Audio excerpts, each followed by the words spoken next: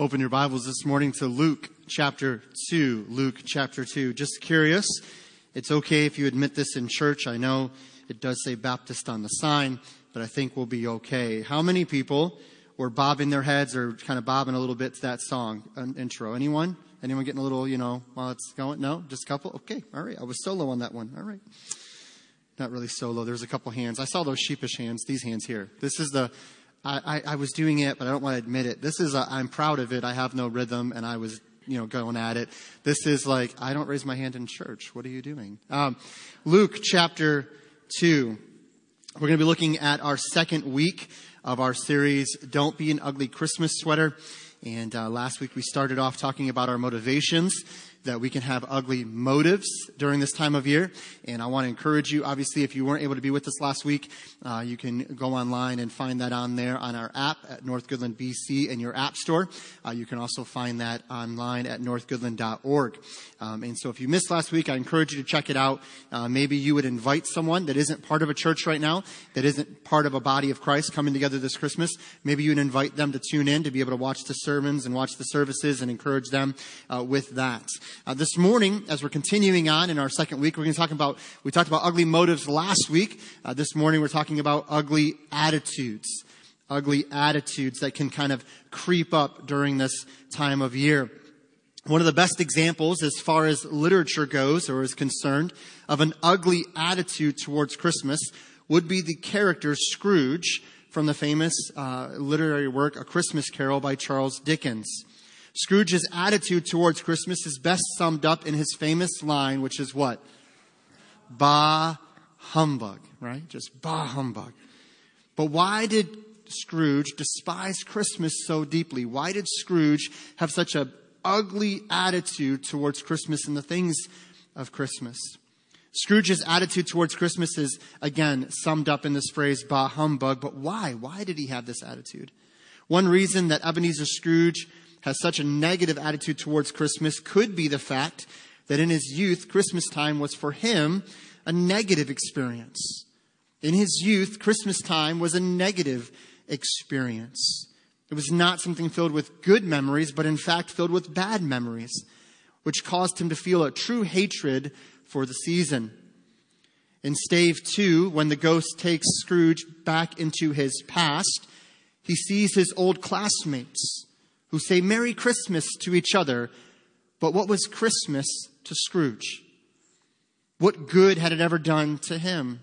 Scrooge reflects, for he was left behind at the school because his father would not come for him. The line goes something like this. It was a lonely boy who was reading near a feeble fire, and Scrooge sat down upon a form and wept to see his poor forgotten self as he had used to be. Scrooge was taken back into his past and he was reminded of some memories from his childhood, and they weren't great memories. He saw himself sitting alone by a feeble fire because his own father wouldn't even come and see him. For Ebenezer Scrooge, Christmas has brought loneliness and sadness to him as he recalls his youth when he was left at the school alone with only stories to cheer him and entertain him. Often tragic experiences in our youth are so often imprinted upon people to such an extent that they never overcome them. They never truly get past them. And such is the case with Scrooge. We too can have memories from our youth, or maybe things from our not so distant past, that tend to give us a negative or bad attitude towards the things of Christmas. So let me ask you this morning, as we kind of start to unpack this idea of an ugly attitude towards Christmas, towards the things of Christmas or the joy of Christmas. Do you have something in your past that has kind of tinted or hindered your attitude towards Christmas, to where now, because of something that happened when you were a kid, or maybe the way you grew up, or maybe because Christmas wasn't really a joyful time, maybe for you it's this not so great time of year, because when you think about Christmas, you're reminded of all these negative things from your youth. Maybe it's your not so distant past. Maybe it's last Christmas, maybe it's a couple Christmases ago that something happened, or you lost a loved one, or something happened in your life where your attitude towards Christmas is just not what it used to be. You just can't seem to get past that and see past those things. I remember we were watching Friday night, we were watching the Santa Claus 2 with Tim Allen, okay? Now, to me, this is just my personal opinion. You can argue with me and be wrong. That's fine. Santa Claus 1, obviously the original. It's amazing, right? Gotta love Santa Claus, okay? Santa falls off the roof and all of this, right? Tim Allen becomes Santa Claus. Then there's Santa Claus 3, right? That's got Jack Frost in it. Classic. Gotta love Santa Claus 3. 2 for me isn't my favorite one. Just gonna be honest. Okay? I don't know if you're like me on that regard, but it's okay. But there's a scene in there where, if you remember in Santa Claus 2, when Tim Allen, and I forget the woman he ends up marrying, that Mr. Claus ends up marrying, or Santa Claus ends up marrying, I forget her name, but they're riding in that horse-drawn sleigh, and she was talking about her youth, talking about when she was a kid, and she said that her parents were divorced, and that it wasn't always a great thing, but they used to fight all the time. And she actually made the statement, she said, Christmas Day was the only day we actually kind of looked forward to, because it was the one day they chose not to fight to try to make it special for us. And I remember I thought about that, and I thought, man, so many people have grown up or are living in situations where Christmas doesn't make everything better. This is the other thing you got to realize. Just because it's Christmas doesn't mean the pain goes away, right? The hurt, the stress, the trial, the struggle, the loss. So this morning is not about me telling you, if you have a bad attitude about Christmas, just get over it. Just deal with it. Just get over it. What's your problem? It's about all of us coming together to realize whatever those things are that have tainted our view of Christmas, we don't have to allow those things to control us. That we can choose in Christ, if we know Him as our Savior, to have joy even in the midst of some of our hurts and our bad memories. That we can allow God to strengthen us over time to where we will have a good attitude about Christmas, because our attitude is not based in our memories or our past or our finances or the gifts. It's based in Christ. And it's not about, just get over it. It's about, no, let God strengthen you to move beyond it. But listen, it takes time. It's not this quick, easy, light switch situation. And so I want to make sure we set the stage appropriately, because I believe some of us are in different stages of life, and we've gone through different things, as we all have. And some of us, Christmas time is not the best time of the year. But let me just encourage you, because of something that's happened in the past or the not so distant past or recently, it doesn't have to rob you of your joy. We can choose to have joy, because if we look beyond those things and realize that Christmas is so much more than just a memory. Christmas is a reality that Christ came to this world to die for sinners. And that, man, when we receive Christ as our Savior, we have eternal life. I know this life is not perfect. You know, I've heard it said, and it is true, that holidays have this ability to heighten whatever we're going through. If we're really excited, things are going well, man, holidays kind of heighten or intensify that emotion. But if we're not doing so good, or we're not feeling the best, or we've gone through some things, then a holiday can do just the same thing, only heighten those emotions. But this is where, we've said this for so long, but guys, it's got to be more than something we just say in church. This is where truth has to lead emotion. We can't let emotion lead truth. Right? See, when emotion leads truth, we live in experience and we die in experience. But when truth leads emotion, there's emotion and there's joy and there's all these feelings. But when truth leads emotion, we rest in the solid, trustworthy Word of God to say, this is truth. That Jesus Christ came, was born unto a virgin, lived a sinless life, died on a sinner's cross, was buried and rose again. And those who receive Christ will have eternal life. And Romans 8, man, if there's a passage I can encourage you to understand, Romans 8, that nothing can separate you from the love of Christ. That in Christ, nothing, no trial, no circumstance, no persecution, no sickness, nothing can separate us from the love of Christ. And so if we find ourselves like Scrooge this morning, if your attitude is just bah humbug, and the reason is because of either something that happened in your past or something currently that you feel like you need, I said it on Facebook, and it's still true today. I know so many parents that stress to a huge degree to try to find that gift and this thing and get it on sale and do this and do that so they can have the perfect Christmas present. Man, it's great to look for a gift. There's kind of a joy, isn't there, when you find that perfect gift? You know what I'm talking about? When you work at it and you've searched and you've looked and you go, yes. But sometimes we can let that desire for giving that gift to stress us and burden us. And now it's like, if I don't get this gift, my kids are going to be unhappy. If I don't get this gift, they're going to be mad at me. Not really, but we feel this way. I've got to get this gift so it can be perfect. Some of you are wired that way. Some of you are perfect, have to be perfect people, right? Everything's got to be perfect. Nope, perfect. Okay? Like if I walked into your house and I took one of your spatulas, and I opened the drawer and I pulled it out, and I opened this drawer and I put it over here. And you did your dishes. And you go to put that spatula, another spatula away, and you're like, where's my other, what's it doing in this drawer? Okay, if that's you, then sometimes this time of year can really stress us out, but you got to stop and go, listen, your family, your kids would rather have your joyful presence than any present you put under that tree. So don't stress your family out to make it perfect. It's not, here, I'll give you a news flash. You ready? It's not going to be.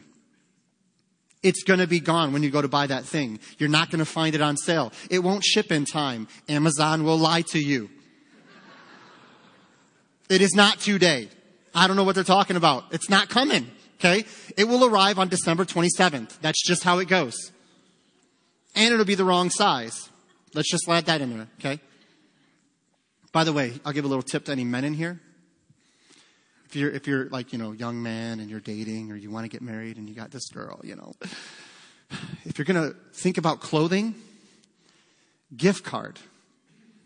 Don't just buy the clothing. Trust me on this, okay? You're only going to hurt yourself in the long run. Just give the gift card, okay? And go, hey, listen, whatever you want, it's all yours, okay?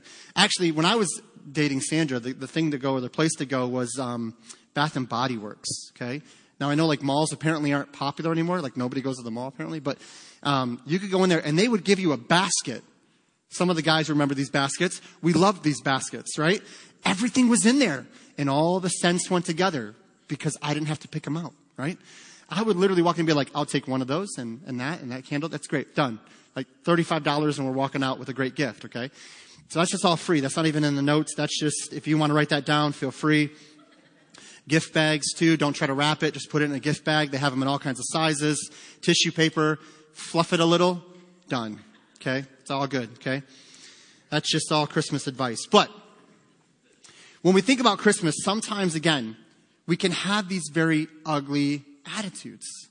It's a very bah humbug attitude. And so I want to look at an example from Scripture of a type of attitude. Now, I'm not saying this is exhaustive or the only way we can feel sometimes, but I believe that this is a great example of some attitudes that we can display during this time of year. If we feel the temptation to have a bah humbug attitude, let's make a choice. This is the thing I want to get at. Let's make a choice to change our focus, to change our attitude. Because Christ is in you, you are not a victim to have to feel this or that way. Christ can give you the strength to overcome. That's the power of the Holy Spirit in you. Doesn't mean it's going to be easy. Doesn't mean it's going to be instant, but it can happen as we continually look to Him for His strength and wisdom. So I want to look at this example. Luke chapter 2, look at verse 25. Luke chapter 2, verse 25. And behold, there was a man in Jerusalem whose name was Simeon. And the same man was just and devout, waiting for the consolation of Israel, and the Holy Ghost was upon him. Let's pray. Father, thank you, Lord, for this example that we're going to read about in Scripture, that you put this on in your word, in print for us. You revealed this to us for a purpose. I pray that we would understand at a deeper level these things that are revealed through Scripture. But Lord, I pray that we would apply it to our lives, that we would make a choice in Christ to have an attitude that would reflect the true joy of this time of year. And Lord, I know, as we've already said, Lord, there are those that are struggling, those that are disheartened by different things that are going on. Lord, I pray that they would know that we don't look at those things in a flippant attitude. We don't look at it as just a kind of a whatever attitude, Lord. We understand that pain and hurt is real. But I pray, Lord, we would not allow ourselves to be imprisoned by those emotions, to be imprisoned and held in bondage by those maybe not so great memories when we were kids, or maybe not so distant things that have happened. But that we would, by your grace and as a testimony of only what you can do in us, that we would rise above those things. That we would still understand that there's going to be a timetable here. There might be some things that need to be walked out. But Lord, as a whole, we can get our eyes and our mind, and Lord, most importantly, our attitudes fixed on you. And through that, you will strengthen us and give us a wisdom, not of this world, but of your heavens. And so, Lord, I pray that in all these things, you would be glorified as you speak to us and affirm these things in our hearts and minds. We ask in Jesus' name. Amen. So here we read an amazing encounter. Okay, an amazing encounter. This is of Simeon or Simon with the infant Christ. He's going to encounter the infant Christ. And I truly believe we can glean a lot from this moment and how our attitude for and toward Christ can be this Christmas.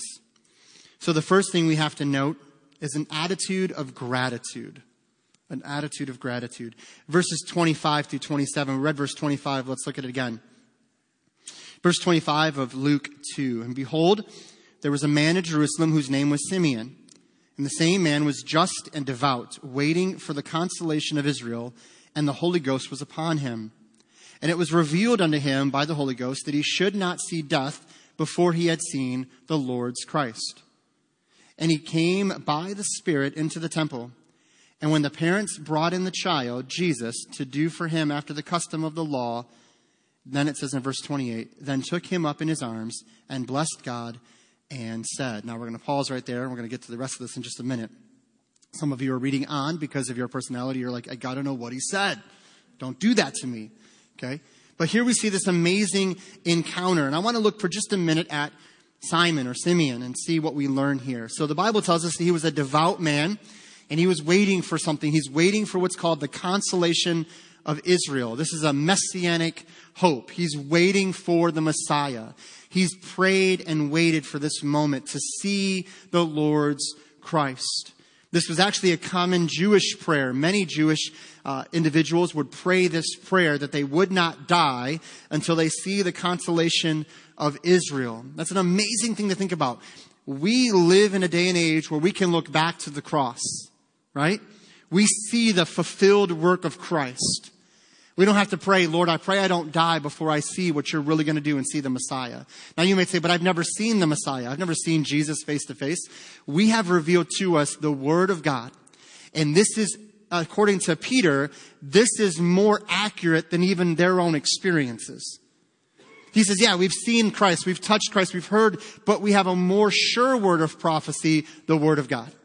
And so when we look into the Word of God and reread these accounts, and actually, interestingly enough, Luke is an amazing, historically accurate account of the birth of Christ, because when you read Luke 1, you find out Luke is doing all of this to give an historic account of the life and ministry of Christ. Luke is also the author of the book of Acts, the Acts of the Apostles.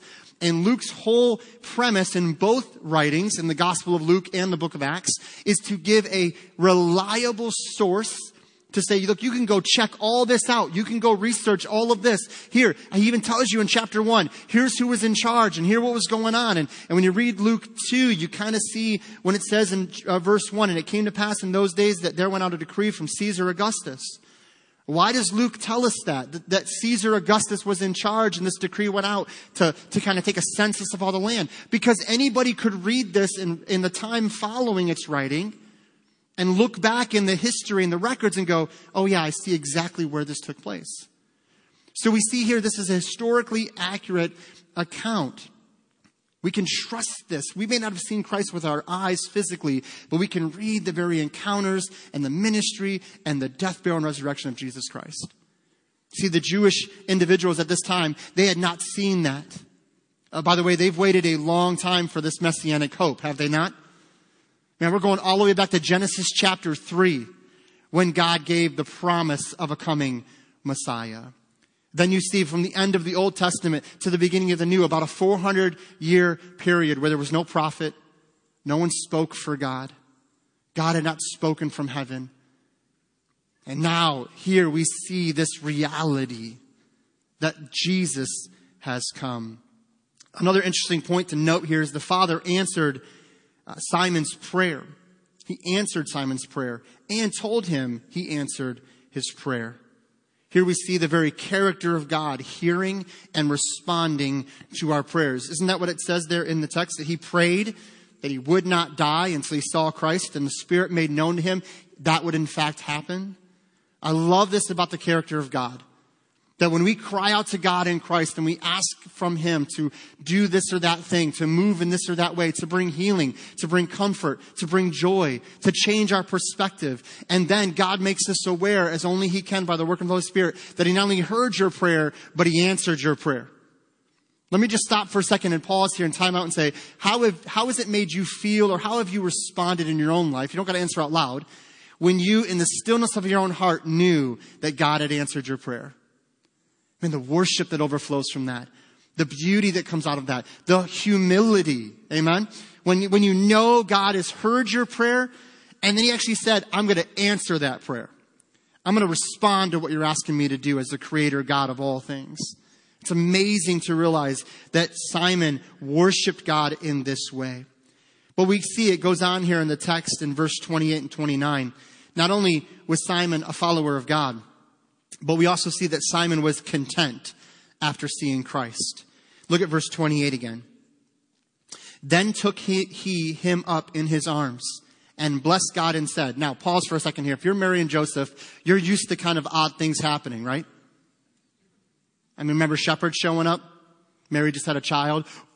Hey, we just had some angels come in and tell us about you guys. Can we sit with you for a little while and praise God together? Sure. I'm sure every woman in here, right after you gave birth, would love for, say, 10, 15 shepherds to come busting in the hospital door. Hey, what's going on in here? We just heard some crazy things from some angels about this kid. Yeah, I'm so sure. You'd probably just be like, listen, I'm not what you'd call presentable right now. Could you maybe 10 minutes? Can you give me some window here? Okay.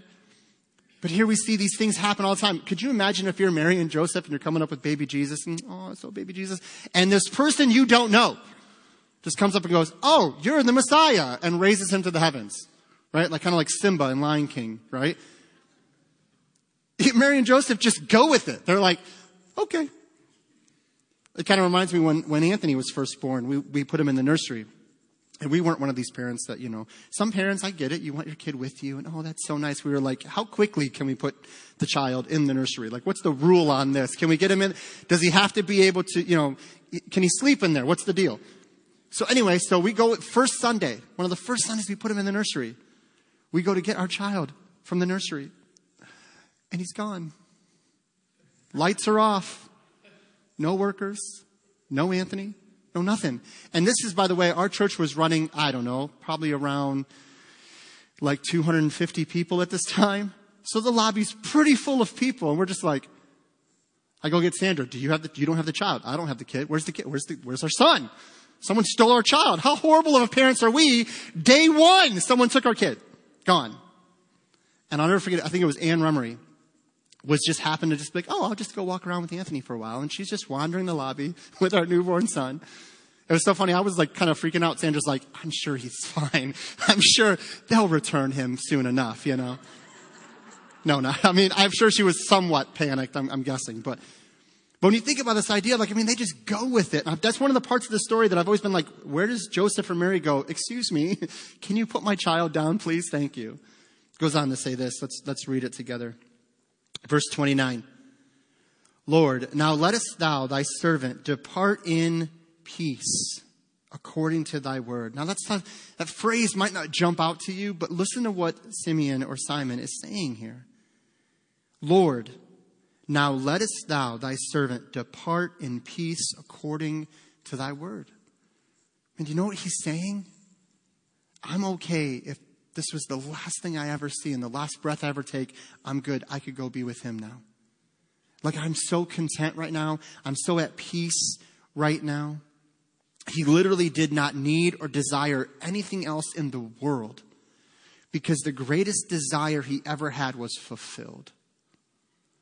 His greatest desire was to see the Christ, to see Messiah. And he says to God in a form of prayer, okay, God, you've fulfilled my deepest longings.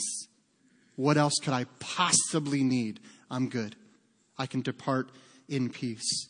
This attitude goes in direct opposition to the attitude we see from literature in our character Scrooge. In his example, was he content before his moment of revelation? Was he at peace? No, he always wanted more, always wanted more. And that's our culture today.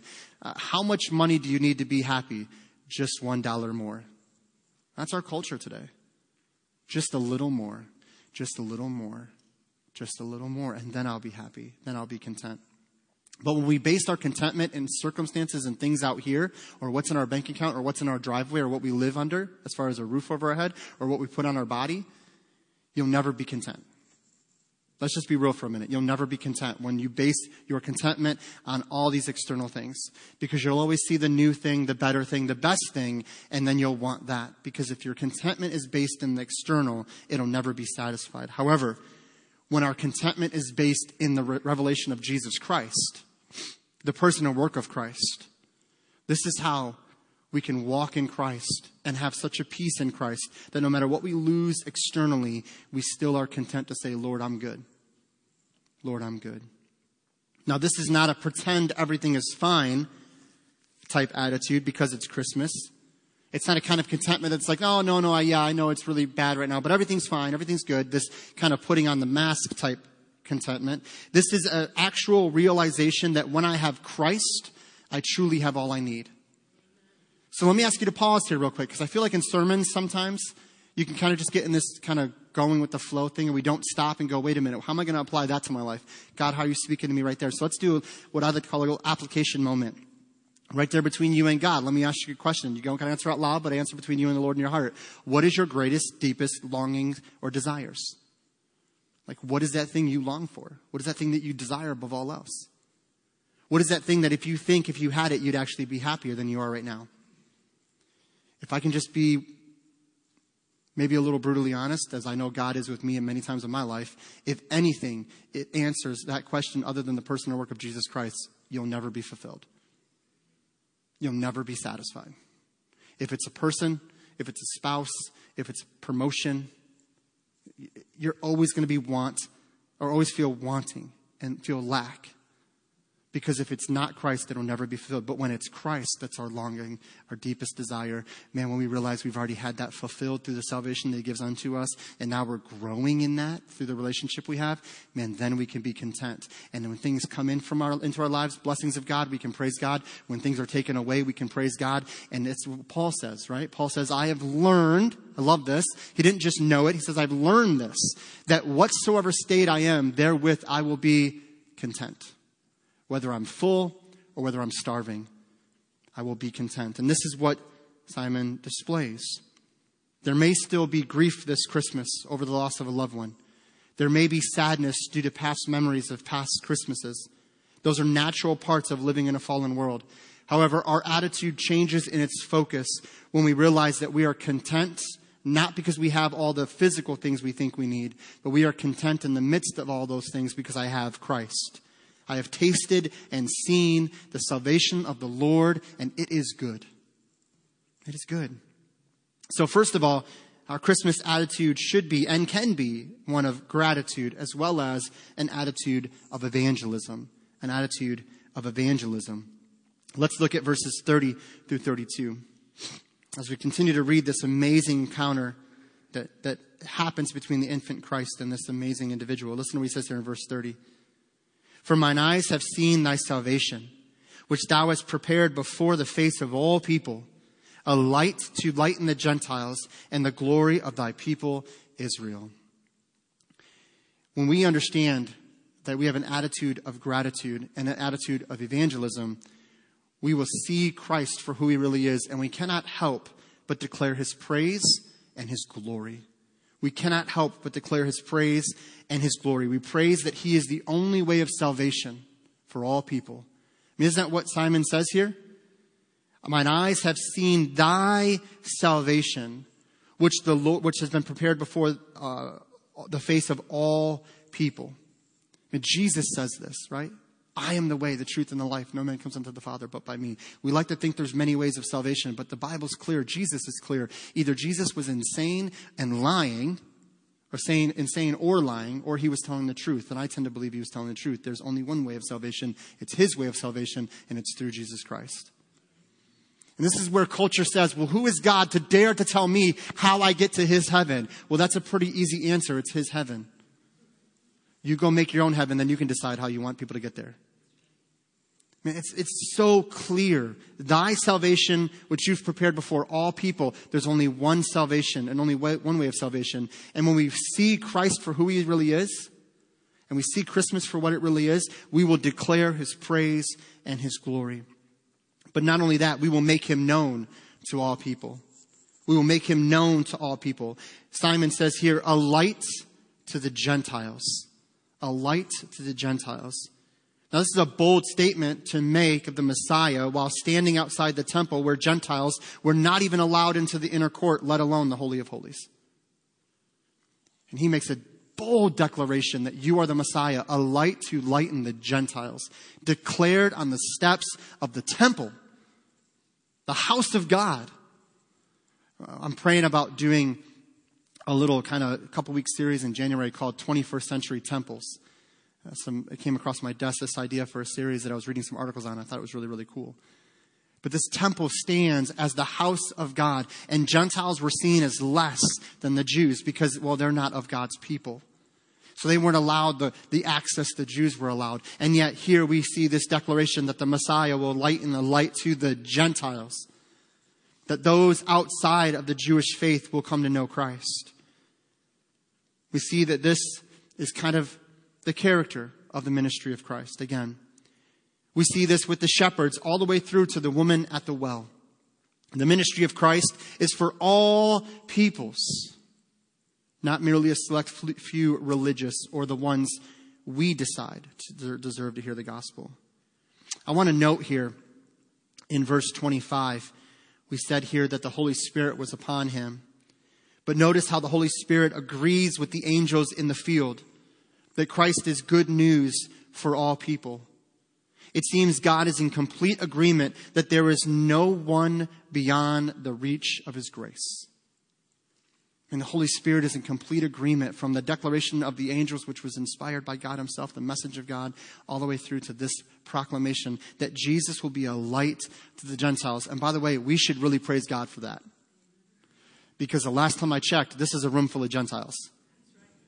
So the reason you know Christ, the reason it's even been brought to you, that the gospel was even proclaimed to you is because Christ so saw fit to bring it to us. That he decided to make himself known to us. Maybe you have come this morning and you've not made that conclusion for yourself. You've not drawn that conclusion. You've not realized that Christ's love, grace, and salvation is for you. You feel as though you're not good enough. You've not done enough. You can't do enough. That you've sinned too much. Then can I encourage you with something? Let his Spirit, the one that inspired the message to the shepherds and the one that inspired this messagery today, to also convict you this morning and make known to you the truth that Christ's love and grace is for all peoples. That includes you in your sin. That includes you right where you are. That includes you in all your crazy, screwed up life. But you don't know what I've done, Pastor. I mean, you don't know how I've hurt people. That's fine. I don't need to know. God knows. And he says, I can forgive that sin. There is no sin beyond his grace. The book of Romans tells us that where sin abounds, grace much more abounds. I love that. It super abounds. In the midst of our sin, we see a grace for forgiveness. So maybe you've not come to that conclusion this morning. Then would you pray right there where you are and say, God, make that clear to me by the working of your Holy Spirit? Maybe you're here this morning and you know Christ. Praise God. And this is an amazing time for you because you can celebrate the birth of your Savior, but you know someone who doesn't know Christ. And I'd have to ask you, do you really believe the gospel's for them? Do you really believe the gospel's for them? Or do you believe that because they don't fit your mold of what you think they should or shouldn't be or whatever it might be, that the gospel's really not for them? Then let me encourage you, do you really have an attitude of evangelism this Christmas? And do we have an attitude of evangelism? See, the reality is when we have the right attitude towards Christmas, we will understand the true meaning of Christmas. And I think that makes the big difference. When you have the right attitude towards Christmas, you will understand the true meaning of Christmas. And a lot of people might ask, what is the meaning of Christmas? I want to show you something that kind of explains this to us. What is the meaning of Christmas? I guess you were right, Linus. I shouldn't have picked this little tree. Everything I do turns into a disaster. I guess I really don't know what Christmas is all about. Isn't there anyone who knows what Christmas is all about? Sure, Charlie Brown. I can tell you what Christmas is all about.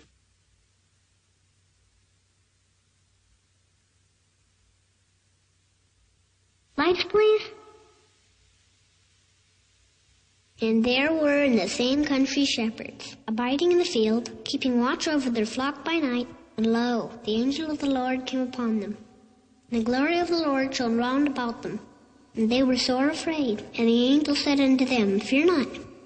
For behold, I bring you tidings of great joy, which shall be to all people. For unto you is born this day in the city of David a Savior, which is Christ the Lord. And this shall be a sign unto you. Ye shall find the babe wrapped in swaddling clothes, lying in a manger. And suddenly there was with the angel a multitude of the heavenly host praising God, and saying, Glory to God in the highest, and on earth peace, goodwill toward men.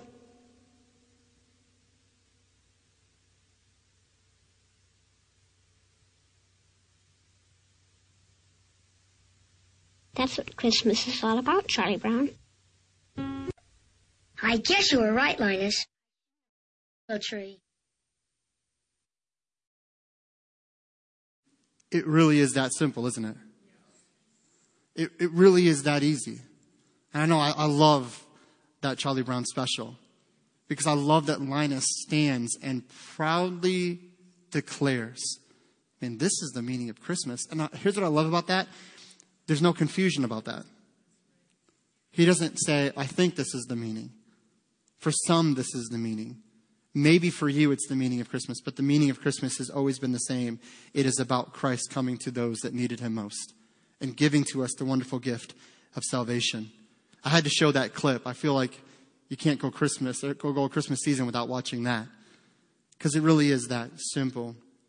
Christmas is about declaring his praise and glory and an attitude of evangelism. But finally, Christmas is also about making a choice. Christmas is about making a choice. Verses 33 through 35. Let's look at it together as we kind of finish out this story, this encounter.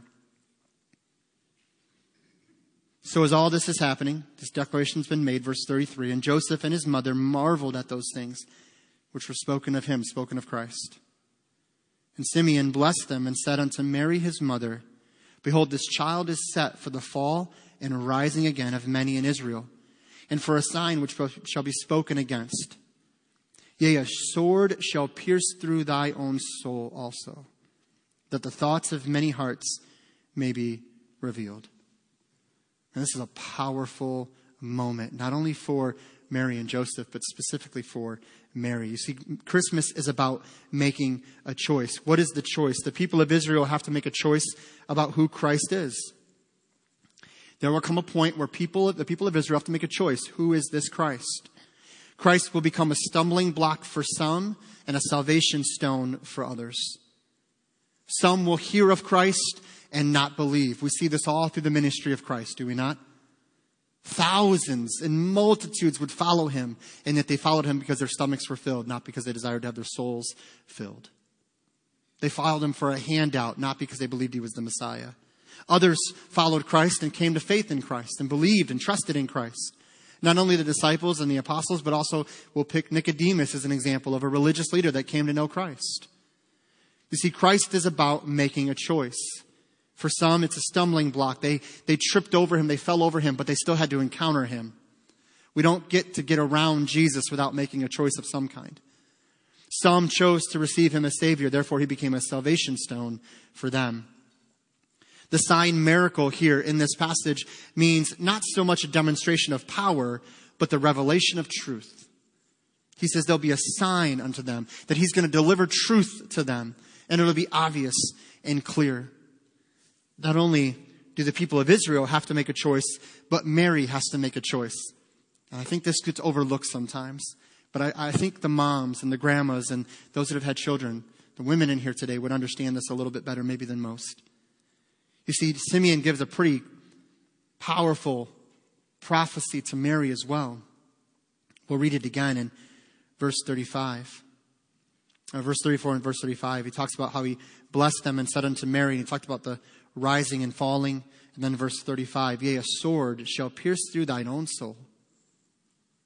A sword's going to pierce through you, Mary. Now, I find it interesting, and obviously we don't know what happens to Joseph between the raising of Christ and as a child to the ministry of Christ, where Joseph's just not on the scene. Lots of speculation, lots of ideas. We don't know. But I find it interesting that here the prophecy does not include Joseph, because the Spirit of God, who's giving him the words to say, knows Joseph won't be there at the cross. And so he's giving this message to Mary. We always think of Jesus' choice, which is important that Jesus came and gave himself for us. But Mary had to choose to agree with God in what would happen to her own son. The word sword gives the idea of a large sword. This would be like what Goliath in the Old Testament would have carried. We're talking a massive sword. And the idea or the verb of piercing gives the idea of constantly or keep on piercing. It's not piercing once, it's a multitude of piercings. Keep piercing, to constantly pierce through. So what is Simeon telling Mary here? Mary, there's going to come a point where what's going to happen to Jesus Christ, what's going to happen to your son, will feel like a sword, a giant, massive sword, piercing through your soul. And it won't just happen once, it will happen multiple times.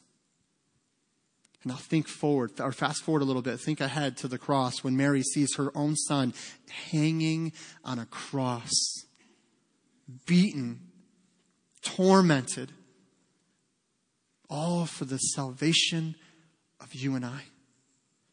And can you imagine, I don't know a better way to describe the pain she felt than that sword illustration piercing through her very soul.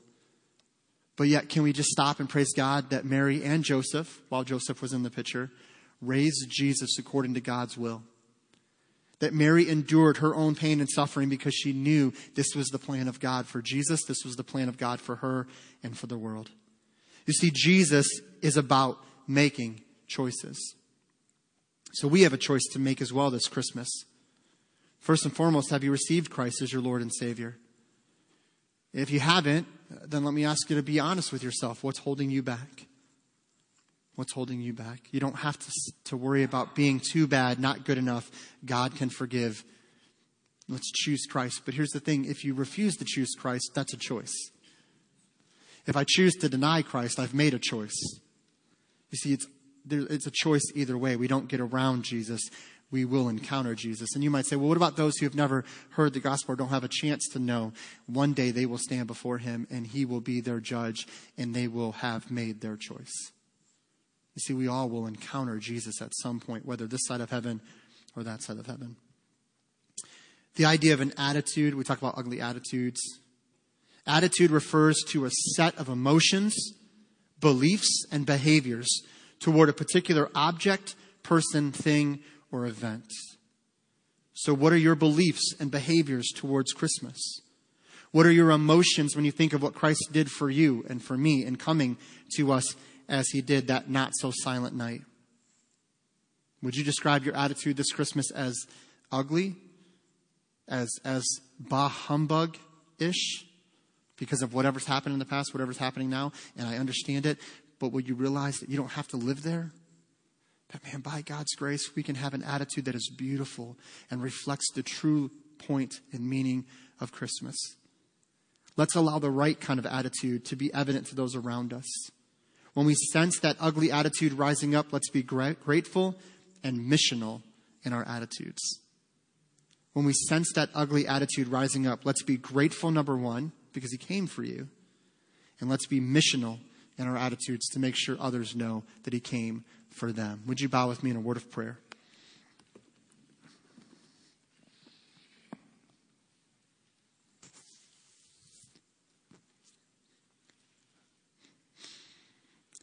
Father, as we come before you today, Lord, I believe that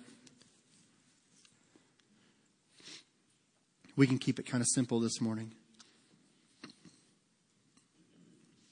And Lord, that's really going to be the challenge. It's simple, it's direct, but I pray that we would respond honestly and openly. Are our attitudes this Christmas Are they attitudes that are grateful, no matter the circumstance, that are grateful because you came to us? Because Emmanuel, God with us, we beheld the glory of the only begotten Son of God. Is it a grateful attitude, even though our past, Lord, maybe even our present isn't what we want it to be, isn't ideal? But we can be grateful because in the midst of that and the storm and the trial and everything else, nothing changes your truth that you came for us. And that we put our faith and trust in you. We have eternity awaiting us in your presence and in your joy. But also this side of heaven, you are with us, walking with us, filling us with your Spirit, filling us with your peace and your joy. Lord, I know it's not a light switch we just flip on and off, but I pray that you would give wisdom to those that are struggling right now. To surrender it to you, to realize that, yes, in the grief and in the loss and in the pain and in the hurt, we can rise above those things. Not because we're good enough, strong enough, but because you're able to give us that ability to rise up. So, Lord, help us have an attitude of gratitude. But also, Lord, help us to have a missional attitude to declare that you are the salvation to all peoples. And may we go into this week with open heart and mind, looking for opportunities to declare the most amazing gift is the gift of salvation. And so, Lord, our challenge this morning is simple, and I pray that people would respond either there in their seats or here at the altar. What's our attitude like? An ugly attitude is allowing things that have happened to us to control us and to allow us to affect people in a negative way. But a beautiful attitude is one of gratitude and missions, one of thankfulness and evangelism. And so maybe there's somebody here this morning, Lord, that is feeling that pull, and you'd encourage them to have a different attitude, and they would make that decision this morning for your glory. Father, bless now this time. Give us an openness, Lord, before you. Holy Spirit, we don't have to invite you here. We don't have to convince you to work. You are working already because the word was declared, and we are the body of Christ. We pray that we would respond to you. If there's anyone here that doesn't know you as Savior, I pray they'd come to know you and receive you before it's everlasting too late. Father, we love you, and we ask this in Jesus' name. Amen. Would you stand to your feet this morning as we have a time of invitation?